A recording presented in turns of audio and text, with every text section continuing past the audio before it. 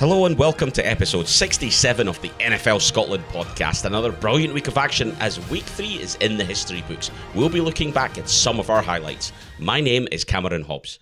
And my name is Paul Mitchell. We had ejections, dejections, and multiple players exceeding their projections in an action-packed round of games. The Saints get a win and Paul is back on the pod. Coincidence? We think not. We'll be making sure he's fully over his week 2 hissy fit. I'm feeling good. We'll share your thoughts on our weekly awards, and I'll be bringing Cameron to task on him not backing his own team for the third week in a row. Yeah, but it's working. Then it's on to week 4 as we prepare for our sold-out live event in Glasgow. And we'll make our choices for our Pick 6 competition, and as ever, we'll finish up with some of the latest news hitting the league. Yeah, lots to talk about. And it really was an entertaining week 3. It all started, and we'll go right back because we tweeted about this on Friday morning. The Gardner Minshew hype train is at full speed. The Jacksonville Jags were terrible on the run. Absolutely terrible. If you had Leonard Fournette in your fantasy team with about 3 minutes to go in the game, you were thinking, good grief, he's on negative yards. One big 69-yard play at the end. To be honest, he ran out of steam. He could have gone in for a touchdown.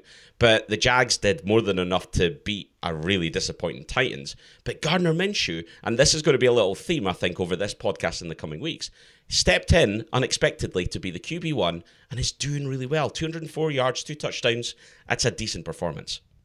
There's 2 different routes, isn't there, into being the starting quarterback, and we'll talk about the second route, the New York route, in a moment. One is you take your chance when it comes, and you've got to see if you've got it.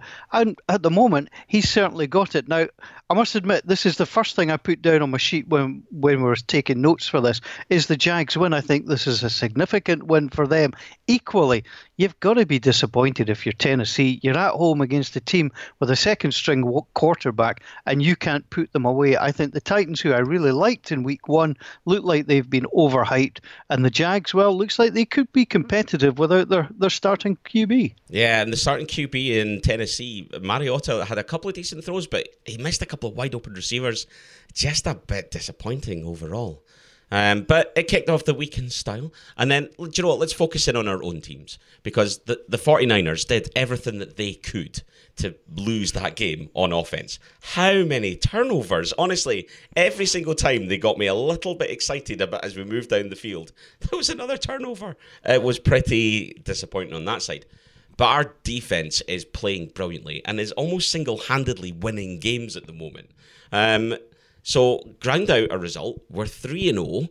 Can't argue with that. Mason Rudolph had moments of being good, but then other times maybe didn't look that convincing. How much of that is down to the fact he was up against that decent 49ers front 7? I don't know. But it'll be interesting to see how he progresses. See, I could not believe every time they went to the red zone. Let's go to California. Oh, they've coughed it up again and again and again. You had absolutely no right to win that game. You cannot turn the ball over 5 times and win, is the conventional wisdom. But Jimmy G gets away with it on this occasion. And I was quite impressed. I'm not sure you would have got away with it with Big Ben booming the ball if he'd been in. But sometimes, and let's be honest, Cameron, over the 16 games you're going to play, there's ugly wins. And boy, was that an ugly win. But the bottom line is, it's a win. You're 3-0, having won 2 on the road. It would have been so like the 49ers to blow it at home, and thankfully they didn't. No, indeed, thankfully they didn't. Steelers 0-3 for the first time since 2013. But if you're looking for plus signs on their side of things, defensively they created a lot of turnovers. Minkah Fitzpatrick made an immediate impact on that one as well. And they've got this game against Cincinnati coming up at this weekend. We'll come on to that when we talk about week 4. But your New Orleans Saints bounced back in style, did they not? I mean, they did. And let's be honest, if anybody's just looking at the score and seeing Seattle 27, New Orleans 33, you go, wow, that was close. It wasn't. It just was not close. I mean, a couple of great defensive plays. Obviously, Seattle were expecting the referee to blow the whistle on those ones. because that's what it says in the rule book. But Yeah. obviously they've missed that, so they'll get pulled up for that. I think it was great. I think when you're coming with your number 2 QB in Teddy Bridgewater, who was 19 to 27, 177 yards, 2 touchdowns, no interceptions. I often think it's that no interceptions thing that's so important. You're not turning the ball over. You're doing enough. Alvin Kamara, 16 carries, 69 yards and a touchdown. That's pretty good as well. But to me, the defense certainly did their job. I mean, I've got concern. I mean, Marshawn Lattimore is on course to give up. Well, I think it would take him another 2 weeks if he's on pace to give up the same number of yards that he was targeted on last year. So that's not looking particularly good. But, you know, it was a lovely play by Eli Apple to punch the ball out. So he gets a lot of credit for that. So, no, I was very, very pleased. And you got to remember, I mean, Seattle scored on the very last play of the game. Or it would have, you know, looked even better at 33-20 or 33-21, whatever it was. That last play, I mean, Russell Wilson had a fabulous week in terms of fantasy, but the real life win goes to New Orleans. And I think that gives Teddy Bridgewater the next few weeks, because basically Taysom Hill was sitting behind him. If it had gone wrong for Teddy Bridgewater, you immediately get the pressure for Taysom Hill. Some teams have only got one quarterback to bring in when they've got a problem with their starter. The Saints arguably have got two, and it'd be nice to see there be no controversy and Teddy Bridgewater just takes this as his job. It was interesting to see that Taysom Hill featured a lot less, and I wonder if that is the fact that he now is the backup. The Saints are less willing to risk him in some of those sort of trick plays and things like that. It was, I mean, if you're talking about, you know, Russell Wilson, what a game he had. It was absolutely unbelievable. He is the one star in that team that can create problems if the Seattle Seahawks are going to be a threat this year, then it's going to be because of Russell Wilson. Chris Carson, an awful lot of problems keeping on to the ball, but he looks dangerous. But on the flip side of this, if you had in your fantasy team Russell Wilson and Alvin Kamara, then my goodness me, you pretty much won on those two guys. 161 yards is an unbelievable performance against what is a very good team. It really was. It was a case of Bridgewater leaning on the guy that he knew he could lean on. And Kamara turned up in style, in absolute style. So you've got to, I guess after the Rams game, you might have been concerned to take the blown call out of it. It was limp performance. But I guess maybe Teddy wasn't ready to necessarily expect to go in. Now Teddy's had that full week where he's had the chance to train, and it's obviously paid off. He's starting to build that relationship. He's starting to blow out the cobwebs and dust himself down. Even Michael Thomas, he's started to find him as well. So, plenty to be positive, do you think? Oh, I think there's a lot to be positive from the Saints. As I say, I mean, the scoreline doesn't tell the whole story of the game. I like the way the line played. I've still got concern about the secondary, but Cam Jordan, you're playing well. Davenport's starting to play better. So I think there's a lot of good things. Again, I think there's a difference, and I think you made a great point. There's a difference between a quarterback being slung in in the second half of a game because the starter's gone down. It's a completely different environment. If you're the starter, you're getting all the snaps, everything's game planned for you. So I would never, ever judge a second-string quarterback coming in just on what he does in the tail end of one game. It's how they start, and Teddy Bridgewater has shown that he can start. If you're a Steelers fan, I think you're concerned about Mason Rudolph as far as that's concerned. So you look at that, and again, Gardner Minshew's done the job in Jacksonville as well. So, but I think we've got to talk about probably the big story because he's in New York, and that is the man who's taken over from Eli Manning in Daniel Jones. I mean, if you remember back to the draft, the Giants took pelters beyond belief for drafting this guy at number 6. All of a sudden, and it is only one game, he comes out 336 yards, 2 touchdowns, no interceptions, and also ran in a couple as well. You know, he was brilliant. He did everything that he needed to do, and like you say, a little bit more, because he managed to run in a couple of touchdowns himself. That was a really good performance, I think, from him. He had Evan Engram for 113 yards. He got Sterling Shepard for 100 yards. he was thrown to Darius Slayton. I'll be honest, I hadn't even heard of Darius Slayton before this weekend at all. They lost Barkley. And when you lose your key player like that, it's so easy for your head to go down. Now, take away from this one thing, in that the Bucks blew it. As much as anything else, Daniel Jones did all he could, but the Bucks blew this game big time. Now, are you going to blame the kicker or not? Well, you're going to blame the kicker because the kicker missed. It wasn't a massive distance by any shape of the imagination. It really wasn't. It was a kick he should have made, but he was not helped in any way by his own team. And I do not understand and I don't think many people do, looking at some of the comments on Twitter and things like that. But Arians coming out and saying that it's an easier kick to make further back I don't get the logic to that at all. No, I'm just wondering if he's been employed by the SFA to try and explain things. That is bizarre. Now, can I actually blame someone else? You can blame whoever you want. I blame Jameis Winston. He's a turnover machine.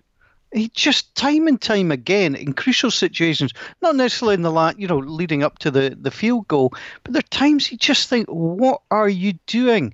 You have been in the league 4 seasons. Stop being dumb in terms of throwing the ball. And there you've got Daniel Jones. What's the key stat of his line? No interceptions. Winston can't do that. And that's why I think Tampa in a world of hurt. He will just turn the ball over at the most inopportune times. Now, if we go back to the kick, now, Gay has hit 37 of 38 from 40 yards or closer in college. But they took a delay of game and they got moved back because Bruce Arians, as you say, thought he was a better kicker from a longer distance. Now, ironically, if you look at the kick, if he's 5 yards, 7 yards closer, he probably makes it. I just do not understand why he did that. If it's closer, it's easier. I'm trying to think of many sports. If you're further away, it makes it easier. Can you think of anything? No, I'm struggling, to be perfectly honest. Other than it's something that you need a running start for, a cricket bowler or something like that. The further away you are, I guess a penalty. If you're taking a penalty, you don't want to be standing right on the ball. No, but you're still only in cricket. You're still only putting that 22 yards. In football, you're still only kicking at 12 yards. Sometimes a free kick in football, if you're right on the edge of the box, sometimes the position of the wall means that to get it up and over that wall is a challenge. Move it back 5 yards, and you've got a better opportunity to lift the ball enough to get over a wall and then back down again, so that you can try and hit a top corner. But I'm clutching at straws here, let's be honest. There isn't many sports, there's not many situations where being further away is better. And I think it's clutching at straws. It really is clutching at straws. We'll finish this game with this, because I did like this, because you'll be like me, you read an awful lot about the NFL, and sometimes you just get a lovely line, and this came from the Ringer this week. Daniel Jones won this game with Wayne Gallman at running back and a Segway wearing gloves on its handlebars as the number 2 receiver. Yeah, pretty much. Yeah, indeed. I'll give a quick shout out to Mike Evans, because he had a day. What a first half performance. No, he didn't have a day. He had a first half. Yes, indeed, he did. Now, okay, he got the one at the very end, but what was he doing in quarter 3 and for most of quarter 4? He's having a day, and all of a sudden, okay, there's more pressure on him. I get that. He's being covered in a different way, but he's still the guy that has been plucking him out the air. Give him a bit more targets. I'm sounding upset that Tampa Bay lost. That's just rubbish. Oh, I don't know what that was there. So we need to move on briefly and talk about the fact that the Lions are unbeaten.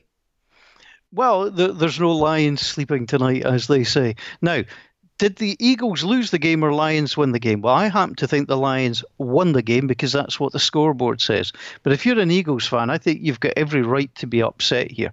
Again, you've got to take into account they've got a lot of injuries on that Eagles team, but somehow the Lions just, pull it out, and it's making that stupid tie against Arizona looking worse. Matthew Stafford, I thought, played pretty well. I was quite impressed with the way he approached the game. Yeah, I thought I thought they looked good. I thought they looked like they needed to do what they needed to do. And also, they did it without necessarily going to their key men as well. Kenny Golladay, who's been a major threat for them, hardly did anything on the day. I think just 2 catches, two catches. The Eagles disappointing. That's actually the 3rd consecutive win against the Eagles that the Lions have had as well, which is quite impressive in itself. But they did just enough to get that victory. Again, the Eagles could have gone down the field and done something with it, but couldn't right at the end. It was an interesting game. I thought that Stafford did what he needed to do without being brilliant. If you look at the numbers on the rushing side of things, there was no players did anything in particular. Marvin Jones got 101 yards, fine. But, J.D. McKissick got 44, Kerryon Johnson, 36. I saw him tweet earlier on. Apparently, the Philadelphia stacked the box with 8 defenders expecting the run. Kerryon Johnson saying, what have I done? I'm a good person. I don't deserve this. Carson Wentz, 259 yards and 2 touchdowns. On the ground, Miles Sanders did all right. Jordan Howard got in for his touchdown. Miles Sanders did better in the receiving side of things, to be honest. Zach Ertz contributed. Nelson Aguilar's had a real hard time for his drops. 12 targets, 8 receptions, 50 yards, but he got 2 touchdowns. Could have maybe got more. It was, a couple fumbles and things like that weren't great. It just wasn't particularly brilliant from them. And I think that the Philly fans will be bitterly disappointed because the Cowboys now are already running away with this division. Yeah, I think it's very, very disappointing indeed. And it's just, I don't know if it's symptomatic. Sometimes there is a little bit of a hangover. It was interesting. I was thankful to Scott Gardner, who was the first person to send me the clip that's on social media about the guy who was catching children being thrown from a building during a fire, even took time to absolutely light up Aguilar. That was brilliant. Now, credit where credit is given. Nelson Aguilar has tweeted today, "Thank you for being a hero in the community. Would like to invite you and your family to the next home game." I mean, how good is that? I mean, the guy got absolutely roasted by him, but Nelson Aguilar, the bigger person, reaches out and wants to invite him. If you've not seen that video, it's not only does he burn him in terms of dropping the ball, but it's the look on his face as he does so. It's pretty wonderful. Now, you got to stick the knife into the Buccaneers. One team that you can't put the knife into is the Carolina Panthers. And Kyle Allen really did particularly well. A surprise, I think, how well he did. The Cardinals they've had a tricky start. They've obviously not got that win. They got that draw. Kyler Murray at times looks great. At other times looks as though he's, I don't want to say out his depth, but he's got a lot to learn. Whereas Kyle Allen came in and I thought did particularly well. It was exactly the sort of performance that the Panthers needed to bounce back from that disappointing game to the Buccaneers. But 19 for 26, 261 yards, 4 touchdowns. Christian McCaffrey got one in on the ground. Greg Olsen rocked up with 2 and 75 yards. Curtis Samuel on the board. DJ Moore on the board. He was a throwing threat. And that's something that the Panthers have not been under Cam. Now, actually, perhaps the best thing that's happened in the last sort of 24 hours is the fact that Newton might be out for a while. And that's going to give Kyle Allen the chance to bed himself into this team. Well, it's interesting. I mean, Kyle Allen, of course, is from Scottsdale, Arizona, so it was great for him to go there and play so well. Texas A&M, he was his main school, Houston Cougars as well. So, I mean, he's got a bit of a pedigree about him. But what I liked, if you look at the tails of the quarterbacks here, Cameron, it's just the simple statistics of it. He was 19 of 26, 261 yards, 4 touchdowns, no interceptions. Kyler Murray threw the ball 43 times, 173 yards, 2 and 2. So, the Panthers, who I think are the better team anyway, did their job and was impressed. Now, you mentioned that Cam might be out, but we've already seen, now, you've got to put a big asterisk against it with a highlighter and circle it in pink and yellow, because it is Stephen A. Smith that's come out and said it. He says, if Cam Newton was fit, would he get back in? There's your question. Well, if Allen keeps the performances up, he's going to have a challenge, that's for sure. we'll move on to what was probably the big game of the early ones on Sunday evening, and that was the Chiefs versus the Ravens. Now, this is another one where it was really away from the Ravens, and they kind of came back into it at the end when it a late surge, but nothing more than that, to be perfectly honest.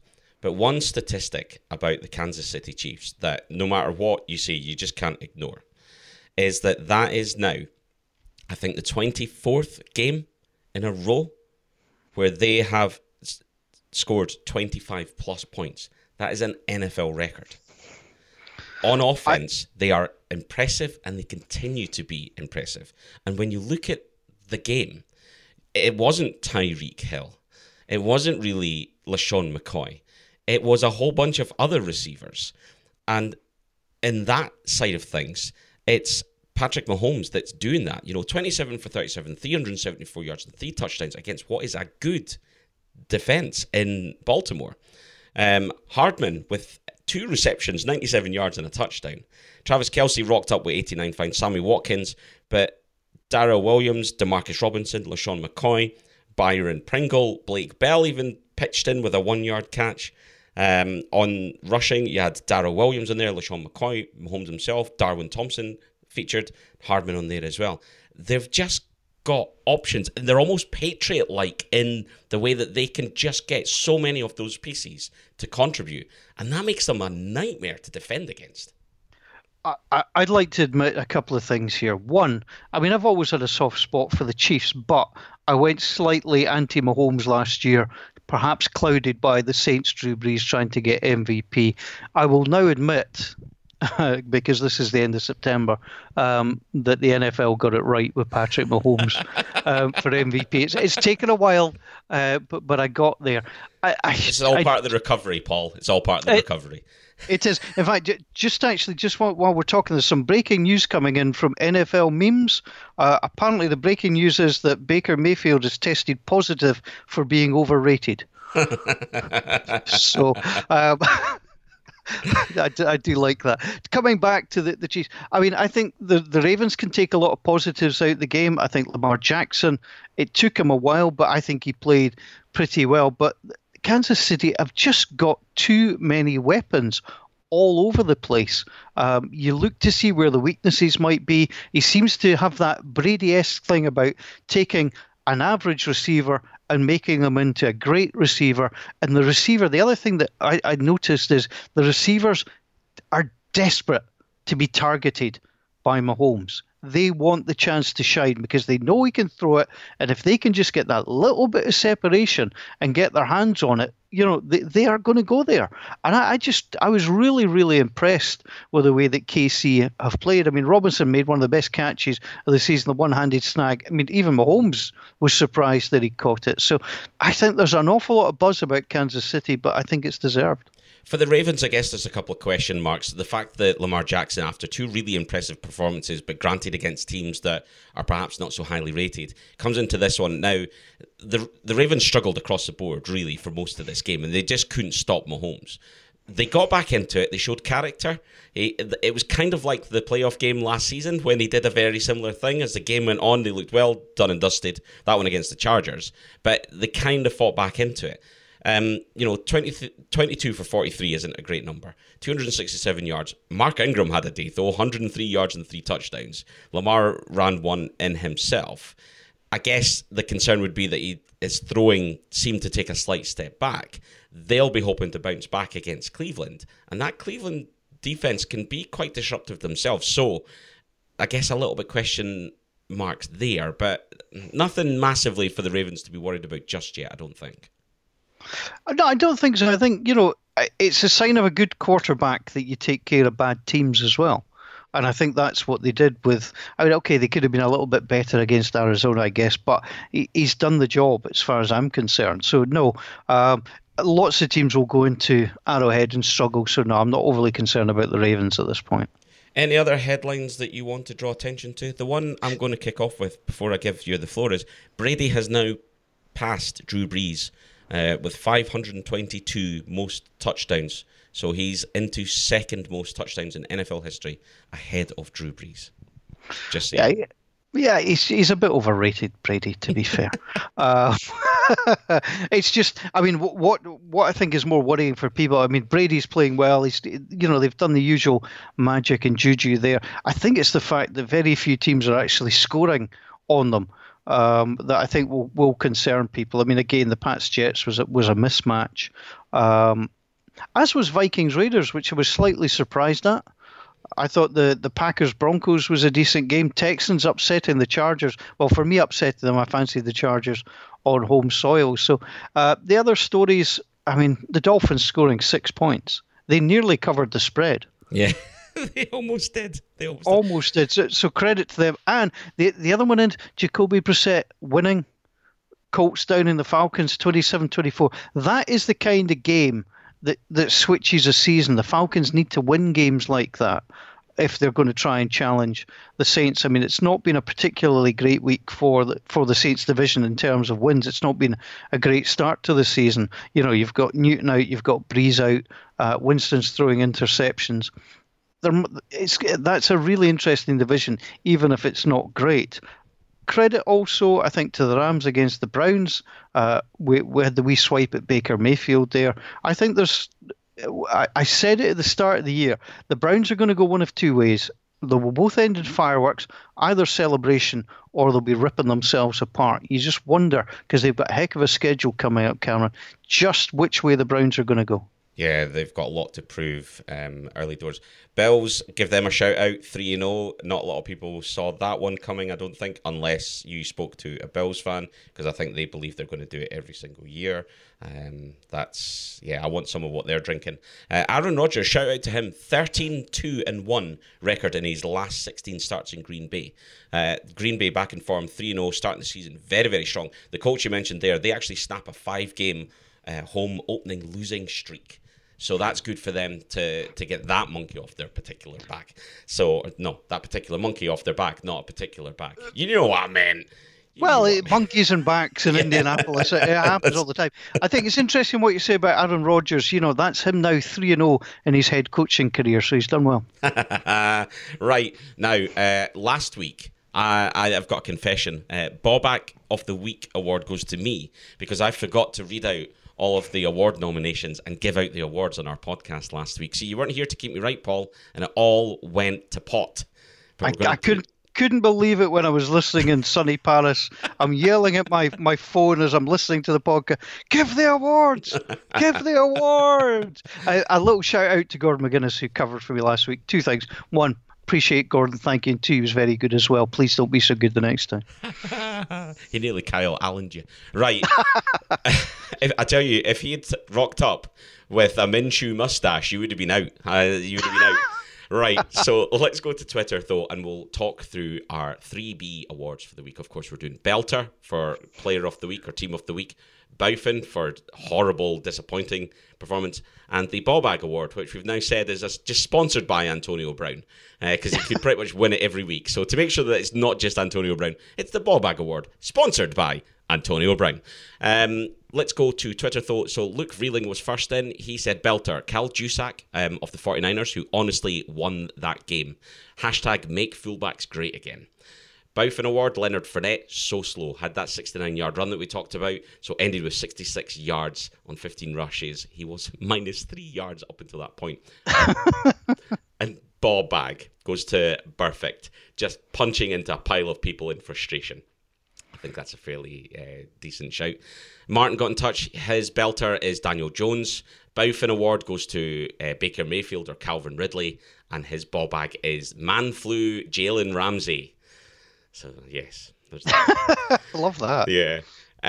Scott Cameron got in touch. Belter of the Week has to be the Packers defense for terrorizing Joe Flacco's Broncos. The Packers defense is definitely one of the surprises of the season. We'll come on to that, though, in a minute as well. He also got in touch to say Ballback of the Week is Bill Belichick for his interview behaviour and contempt for media, fans, and the sport in general. Now, I'm actually going to pause here because this is something I want to speak to you about because you've got a lot more experience than me in this. There's been so much spoken about Bill Belichick and this interview where he gives the stare, he doesn't answer the question, and is just guarded and a bit of a ball bag. Now, I can get that. I totally get it. But see, compared to some of the stuff that I've seen conducted by managers in Scotland and around sport. Now, maybe we've got higher expectations of the NFL, but the availability, the fact that Belichick even came out and spoke is a sort of step up from what you get in Scotland half the time. So often something controversial happens and the teams keep that player completely away from the press.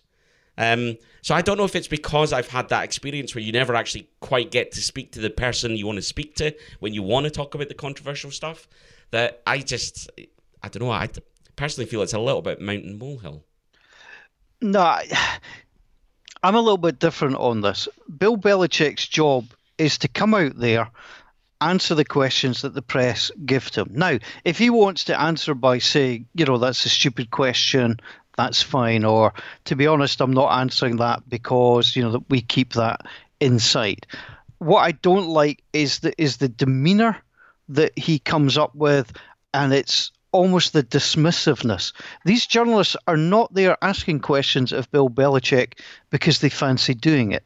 They're not there as fans doing it. They are trying to do their job. They are trying to get quotes for the newspaper, for the radio, for television, whatever it might be. Now, the way I would do it is I would just simply say, I'm sorry, I'm not answering that question, or really, I'm not sure that is, it's the right time. I would have a quiet word with the journalist afterwards and say, look, you were trying to make me look stupid up there with that type of question. Seriously, don't do that again. But he actually goes up expecting to be irritated, and that honestly annoys me. I don't mind upsetting a manager in an interview. I've done it myself if they don't like the question. Let's be honest, Cameron, most football managers who are under pressure know a question is coming. Yeah. And you don't necessarily have to ask it in a really direct, horrible way, because they're human beings as well. You can ask it in a way that, because what you're trying to do is elicit an answer. If you're going with a question that's going to say, you're getting sacked tomorrow, and the boy goes, go and do one. You're showing a lack of respect, and you're also not going to get the answer you're looking for. If you can phrase that slightly differently, it would be hard to ignore that the fans are starting to turn against. That's certainly what it looked like from the stands. There was a great deal of unhappiness. Where does that leave you? That's a different way, and they may well answer it. And then you've got the audio or the quotes that you need to take you forward. I don't like people doing the Belichick. Belichick's supposed to, he's an intelligent guy. He's a clever football coach. He's got the ability to be very, very funny. But go and drop the sewer plume look. It's just not a good one. Right. Do you know what? You've convinced me. I'm wrong. He is right. He's a ball bag. Right. Brilliant. Okay, we move on. Do you know what? I immediately started thinking about Alex Ferguson, and I wonder how the American press would have coped with an Alex Ferguson. That's immediately what kept going through my head. I was like, they wouldn't know what to do with him. They wouldn't know what to do. But no, I think you're right. Moving on, DJ Solman, he got in touch to say that Belter of the week has to be for his Lions, still undefeated. This may be their last chance to say it, so he's getting it in while he can. David Ross says Bowfin, Stephon Diggs, and every fantasy expert that tipped him for a big game. I think that's pretty fair. Mark Ingram, he says Belter was Daniel Jones. There's a few nominations for him. Bowfin, Baker Mayfield. Ballbag, Baker Mayfield. So I think he's got it in for Baker this week. Belter, John Gemmell says, is either the Chicago Bears defense or Taylor Gabriel, who had a game. That last touchdown that he scored where he just managed to get the tip of his toe in bounds was quite something, to be perfectly honest. Really good performance. And the Bears D kept them in the game because Mitch Trubisky was slightly better, but still not brilliant. No, I mean, I think the Bears are rightly concerned about him, but you got to go in and beat the teams that you're supposed to be better than. And it was fairly comfortable, it has to be said, against the Redskins. Interesting, I mean, we'll touch on week 4, but the Giants-Redskins only becomes interesting now because of the quarterback playing for the Giants. Yeah, indeed. A couple more. Matt McLaughlin, he says, Belter's Matt LaFleur going 3-0 in his first 3 games for the Packers, although you've suggested that's Aaron Rodgers. Bowfin will be Miami every single week by the looks of it. I think they now get a pass because there was times where they looked sort of partially dangerous and they were kind of in it in the first quarter a tiny little bit.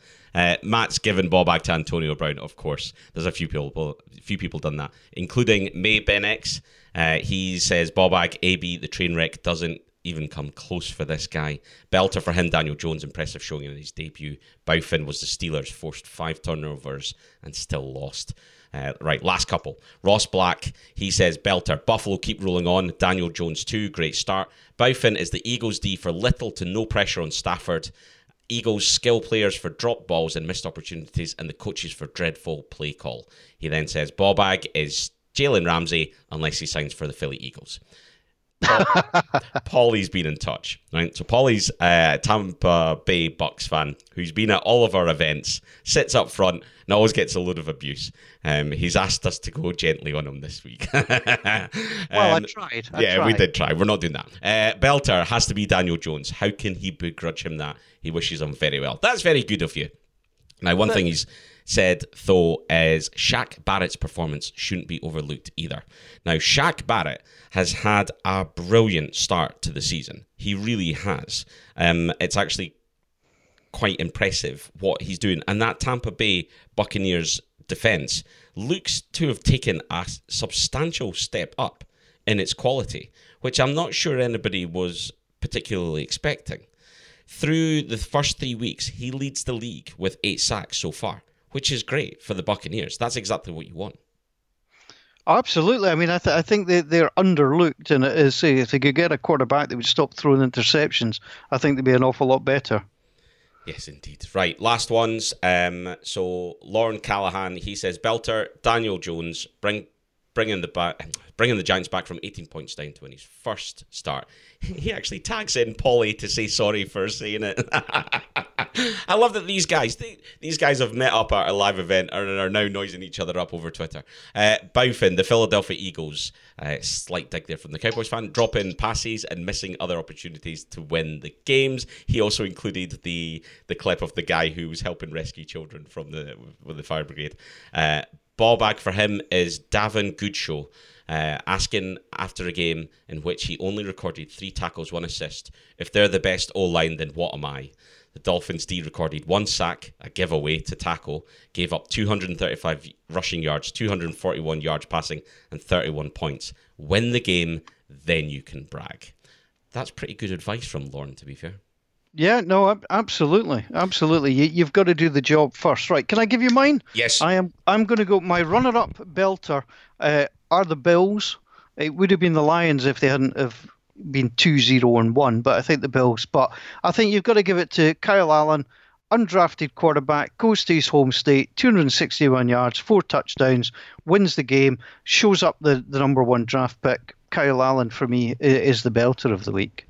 Yeah, do you know, I think that's a really good one. I'm going to go with the majority. I'm going to say Daniel Jones. I think that given the negativity around his draft position, given the noise, given the fact he's coming in and stepping in for Eli, and let's be honest, Geno Smith certainly didn't do a better job. But, you know, he came in, he lost his star running back, and he managed to grind out that win.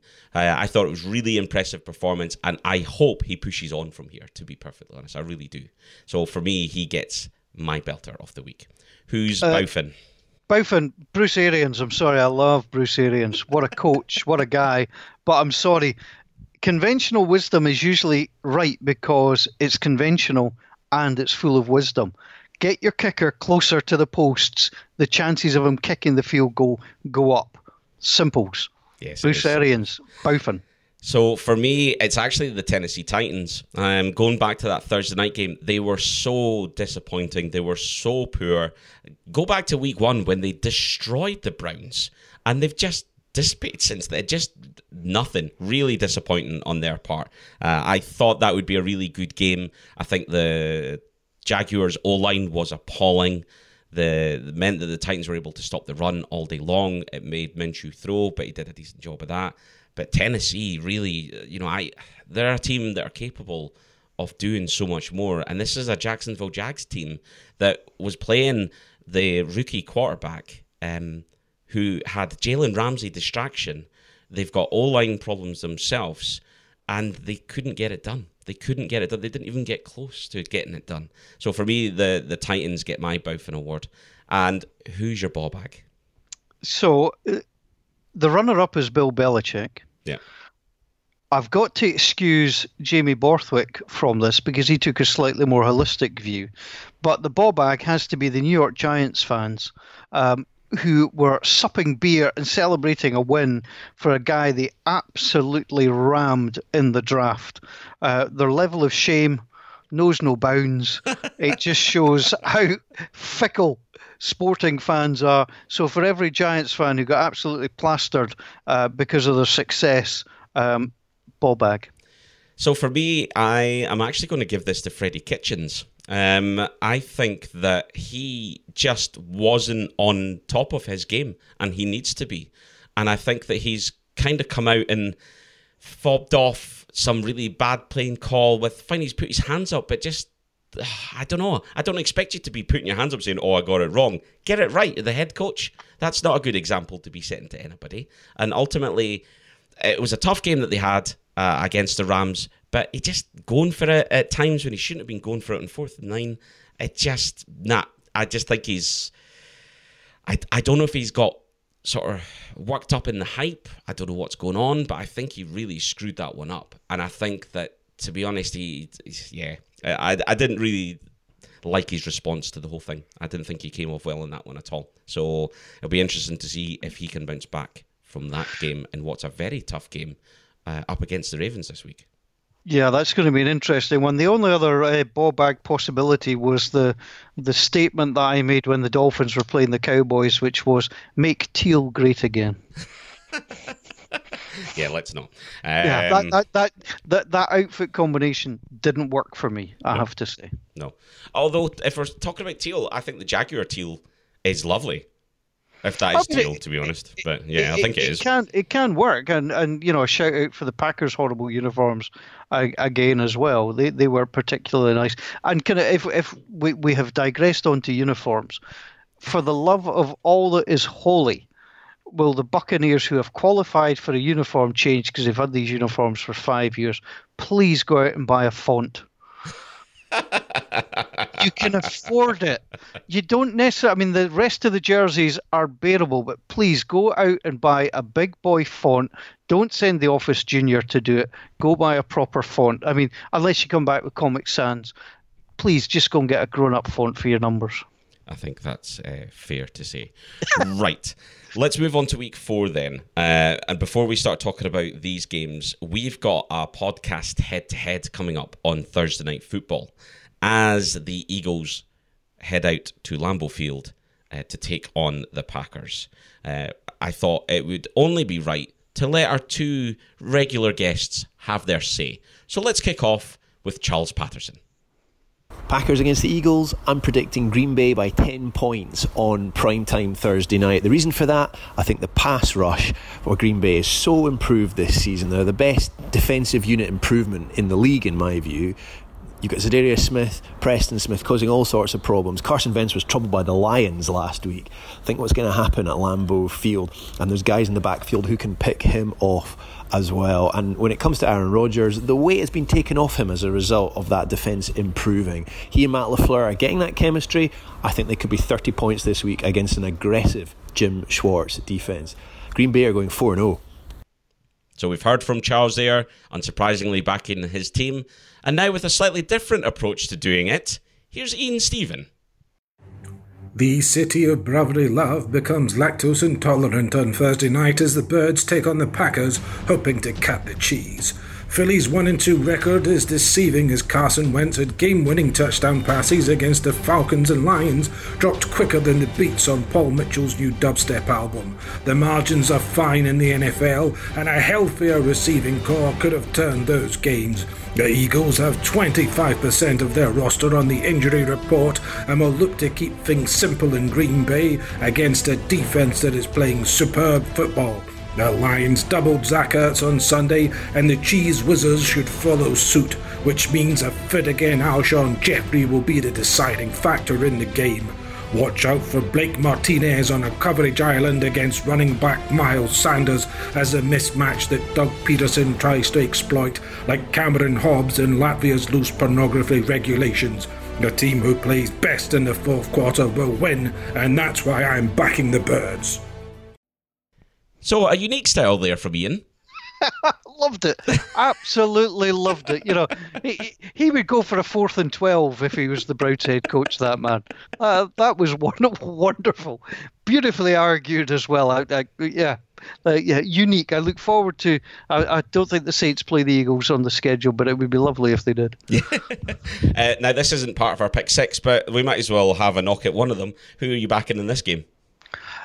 This is really difficult. I think the Eagles need this, but I think the Packers are the stronger team, so Green Bay. Yeah, I think the fact that it's at Lambeau makes it a Green Bay win as well. I think that the defense is playing particularly well, as Charles said, and we mentioned earlier, they're the surprise of the season, how well they're doing on defense. So the Eagles missing wide receivers, it's a short week for them as well.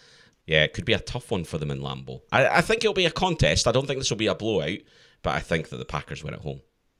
Absolutely, that's certainly the way that I would go. It's a decent game for a Thursday night game as well. It's the kind of game you'd want to watch. It is.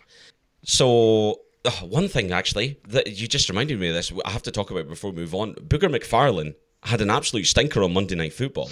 He needs to stop trying to guess what the play calls are going to be, because he got pretty much everything wrong. I also think Alan Robinson's going to be giving him a knock on his door or a little tap up on Twitter or something, because he said he made a comment about the Bears not having a clear wide receiver one. Alan Robinson is definitely their wide receiver one. But anyway, do you know what? We could just go on about Booger McFarlane for an hour every single week, I reckon. So we'll move on. I love the enthusiasm and the surprise in your voice that Booger McFarlane had a bad game. I mean, jeez. I mean, we'll probably wait till about week 6 or 7 before we do our broadcast review in terms of the crews that are around. But Booger McFarlane is definitely at the bottom so far. Yes. So before we do our pick six, Paul, what games from week 4 are your highlights? I mean, selfishly, I've got to look at how the Saints are going to do, because I think that's going to be of interest to me. I think you've had a good win. Now you play the Cowboys. A little bit of Sunday night football, which will be great. I think it's a really interesting matchup against my fantasy quarterback as well, so that'll be interesting. I think Troy Aikman quite fancies his team's chances on that occasion. So that, I mean, of the games, that's the ones that really come to me to be there. But there's great games across the table, but can I go slightly the opposite way, Cameron, and tell you the games that hold very little interest for me? Okay. I think the Giants-Redskins is saved only by the quarterback from that point of view. Already there's a couple of games. I mean, Dolphins-Chargers looks a bit meh. Cardinals-Seahawks, meh. Broncos-Jaguars has interest because the Jaguars have done well, and the Broncos need to start winning at some point. Monday Night Football, Steelers-Bengals has got the narrative for all the wrong reasons. And I don't know, the person who chooses Monday Night Football, I'd be scared if my team was on Monday Night Football, because they always seem to arrive with negative storylines. You know, the Steelers coming into the Bengals looking for their first win of the season. It's a bit much. Rams-Bucks, you would expect the Rams to be fairly stable. Games that catch my eye in terms of what they might mean for teams. Can the Texans take care of the Panthers? I think that's a really good game on paper. In terms of narrative, the Colts, can they down the Raiders, which they're probably now expected to do? So these are the ones that are catching my eye. Yeah, there is some good games, like you say. There's interesting stories. The Bills-Patriots... if you look at the win-loss column, is an interesting game.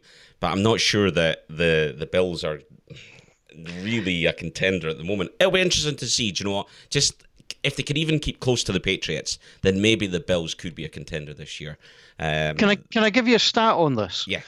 Tom Brady in his career against Buffalo is 30-3. He is 15-2 in Buffalo. Now that 30-3... there has not been, since Tom Brady entered the league, a Buffalo quarterback who's won 30 games. Oh, jeez.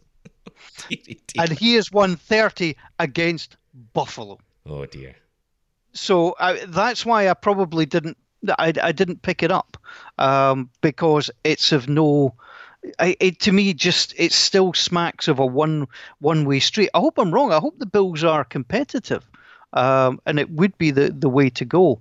But yeah, I've got a real worry about that. I think the Bears-Vikings is the other one that I'm interested to see. The Vikings getting things in a groove on the ground with Dalvin Cook looking particularly impressive. Leads the league in rushing yards so far this season. The Bears, on the other side, the defense is looking really good, but Mitch Trubisky still needs to pick it up big time. I think Tariq Cohen's been particularly disappointing so far. Couple of plays last night in the game, but nothing really to get particularly excited about. I think that this is an interesting one because the Bears at home really need to do well. They need to get winning. They need to get the confidence up. But the Vikings have started to find their form. And for that, this could be a real battle. A really interesting one. You're right. The Steelers-Bengals is interesting just because of it's just nobody's won. Worse. Nobody's won. Yeah. Who stinks worse? I mean, if you were we call this the Bowfin Bowl. This week's Bowfin Bowl is between the Steelers and the Bengals. I'm sure I've got a Bowfin Bowl upstairs somewhere. But I mean, one of the things, if you said to people, you could go to any game, pick a game and go to that. Now, I think the Cowboys-Saints, but if I wasn't allowed to go to the Cowboys-Saints, I think you've got to say Ravens against Browns has got wonderful storylines. You're looking for, the Ravens to play well on the road, which they did last week, and the Browns, they're either going to turn up at some point, or this is going to be just the most overhyped season. And, you get Fox, CBS, etc., ABC, looking to see how they can, schedule them out at prime time. Yeah. No, I agree with you. I think that Saints-Cowboys, for me, is the number one game. Obviously, they're not a million miles away from each other. That'll be a noisy Superdome. But Ravens-Browns is a really fascinating game, so I'll be keeping my eye on those, and we'll be doing that, of course, in Glasgow, so look forward to that. Right, on to our pick six, though, now. And before we do that, we need to give just a quick update, and things have kind of, there's a wee bit of daylight now between the leader and the rest. So, Paul, you're in front as ever with 11. Charles is in second place with 10. Jamie and Gordon are on 9. Me and Ian are on 8. So there's only 3 points in it after week 3, and it wasn't as close as this last year. So I'm making progress. I'm going to grab onto that. But you pick bravely. I do. Stupidly, I think. I Freddie Kitchens it. Make the wrong calls, left, right, and centre. So pick 6. Let's start off with Redskins at Giants. You've got to go the Giants. The Giants have all the momentum in the world. And, Daniel Jones, he would have expected to play this season at home, but he would not have expected to play with this level of expectation on his shoulders. He might have thought, look, I'm going to come into a game. Eli's either been pulled or he's hurt. People will hopefully get behind me. He's got over the potential drama because he's shown what he can do on the road. Now he goes into New York, which is just the most hyped up sports town going, with expectations that he alone will go in and beat the Redskins. And I just happen to think he will. So we say I picked badly. I've got the Redskins on this one. Oh. And I think that I can see enough in there for the Redskins to have that just a little glimmer of they can win games. They're going to, any decent team they come up against are going to struggle. But I think they've got enough talent on that team that they can kind of win games. When they start going away from Adrian Peterson last night, they started to do a little bit better on the ground. They brought in Thompson and he started to get some yards against what is a really good Bears defense. McLaurin has had a brilliant start to the season out of Ohio State, 3rd round pick. He's still scored a touchdown in every game so far. So I think he'll continue that form, which is great. I think this will be a ding-dong. I think this will be second game blues, literally, for Jones. And I think that the Redskins will win that one. Okay, what I'd like to do is have a side bet on this one. This is now the Chicken Wing Bowl. Okay. Fine. Losers buys the chicken wings on Sunday. Right. And I'll have ranch and blue cheese with mine because you may as well go and get them ordered in advance. Fine. Deal. Speaking of chicken wings, Browns at Ravens. this is a cracking game. Absolute cracking game. And if you're going to go with a hot hand of quarterbacks, you would have to go with the Ravens. If you believe that the Browns have to kick out of it at some point, now is the time. This to me is a genuine 50-50. I'm going to predict here, but I might reserve the right to change my mind at some point. I'm going with the Ravens. Okay, right. So there's either going to be daylight or I'm going to catch you, because I'm going the Browns on this one. For exactly the reasons that you say. I wonder how much of an impact that defeat will have on Lamar Jackson and how much doubt will be in his mind about his throwing capabilities. I think that the Browns' front seven is quite strong. Myles Garrett's massively disruptive. He continues to be. They do have threats in the backfield as well. In their secondary, there's some decent players there that are capable of making big plays. And I think that Baker Mayfield has had a big dose of reality. I think that Freddie Kitchens has had the same. They get to dust themselves down from that, and they get to see if they can bounce back. I think that the talent that they've got on offense is, and I talk about this, the sum of the parts. I think the sum of the parts in the Browns is better than the sum of the parts in the Ravens. And therefore, I think that the Browns go in there and they get the win. I'm just disappointed this week that you can't bring your 49ers to the party because they're on a bye week. Thank God. I'll be backing against them. Yeah, exactly. You can't pick against them. So I might mention that at some point in Glasgow. Yes. Your inability to back your own team. It's cowardice. Absolute cowardice. But it's working, so I'm sticking with it. I don't care. Love it. Panthers at Texans up next.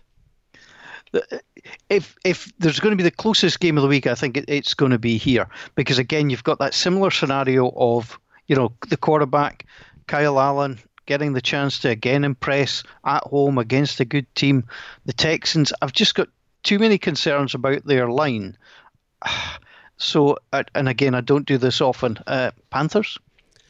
So I'm going to agree with you on this one. And I think that the Panthers looked so good last week. They bounced back. And I think that this will be a real high-scoring affair.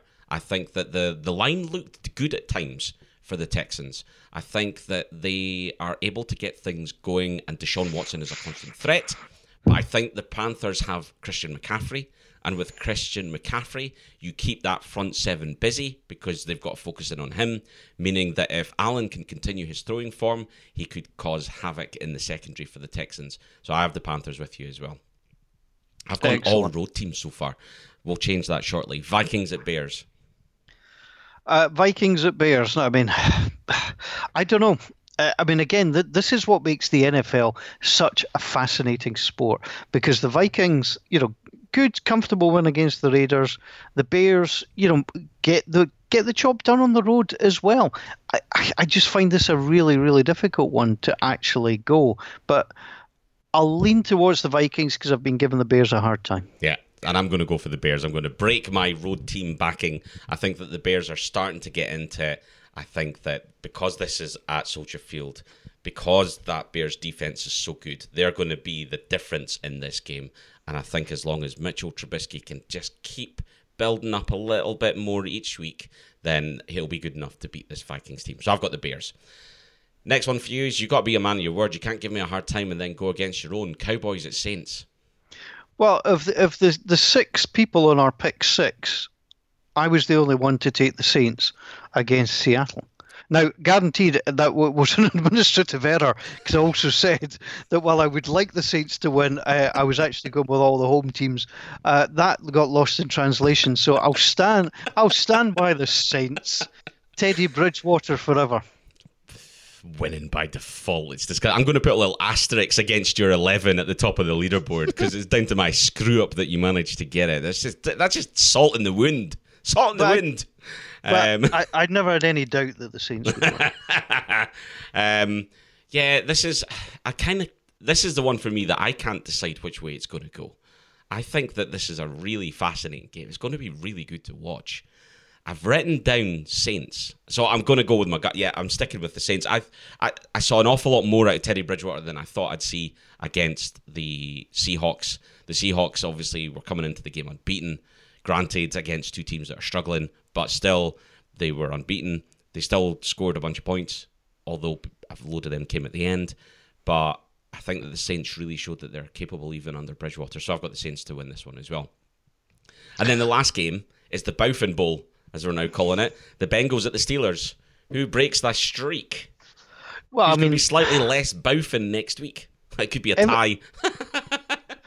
I mean, everybody will be sitting up to watch Monday Night Football. I mean, I don't think there's any doubt about that. I mean, when you get 2-0-3 teams going head to head, and Booger McFarlane leading you've got through Booger McFarlane in the box. I mean, it's a perfect storm. Yeah.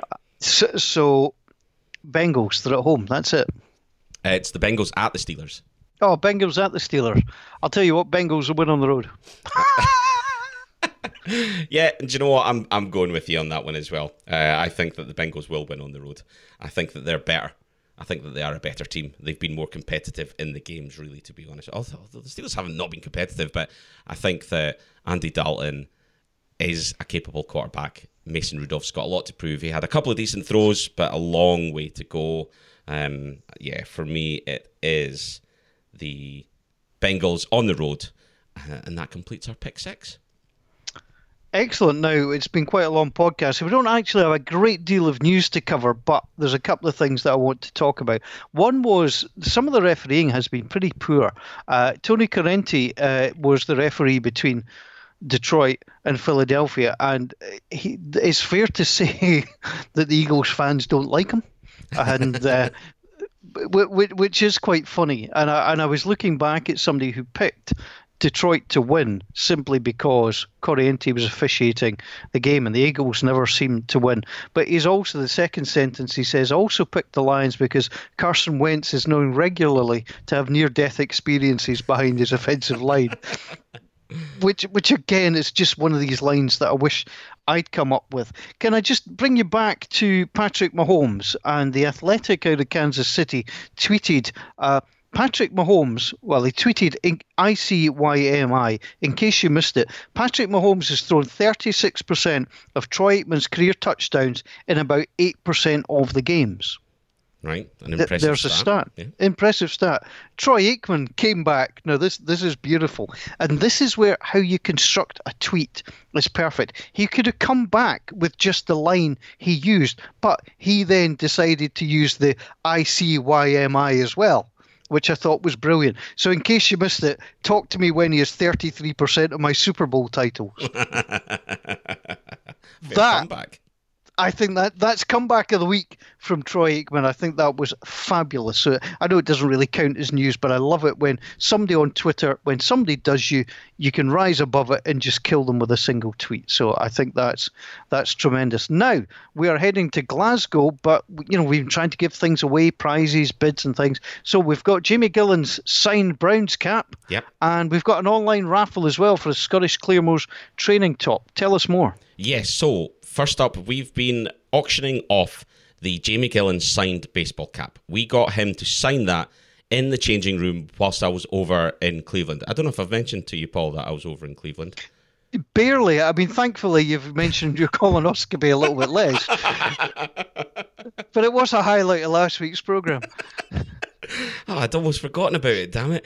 Right, so we got Jamie to sign that. Now, what we were doing was we were having an auction, and at least 50% of the profits from this are going to be donated to the Highland Wildcats. It's worth adding, because someone did point out, Jamie didn't play with the Wildcats when he was up in Inverness. I think he went along once or twice when he was quite young to do some flag stuff. Jamie didn't play American football. But now that the people of Inverness have someone to look up to that's in the NFL, we want to give some money from an item that he's given us to his local team to maybe help them try and find the next Jamie Gillan that's coming up. So we've been auctioning that one off. The current highest bid is £150. Which is absolutely superb.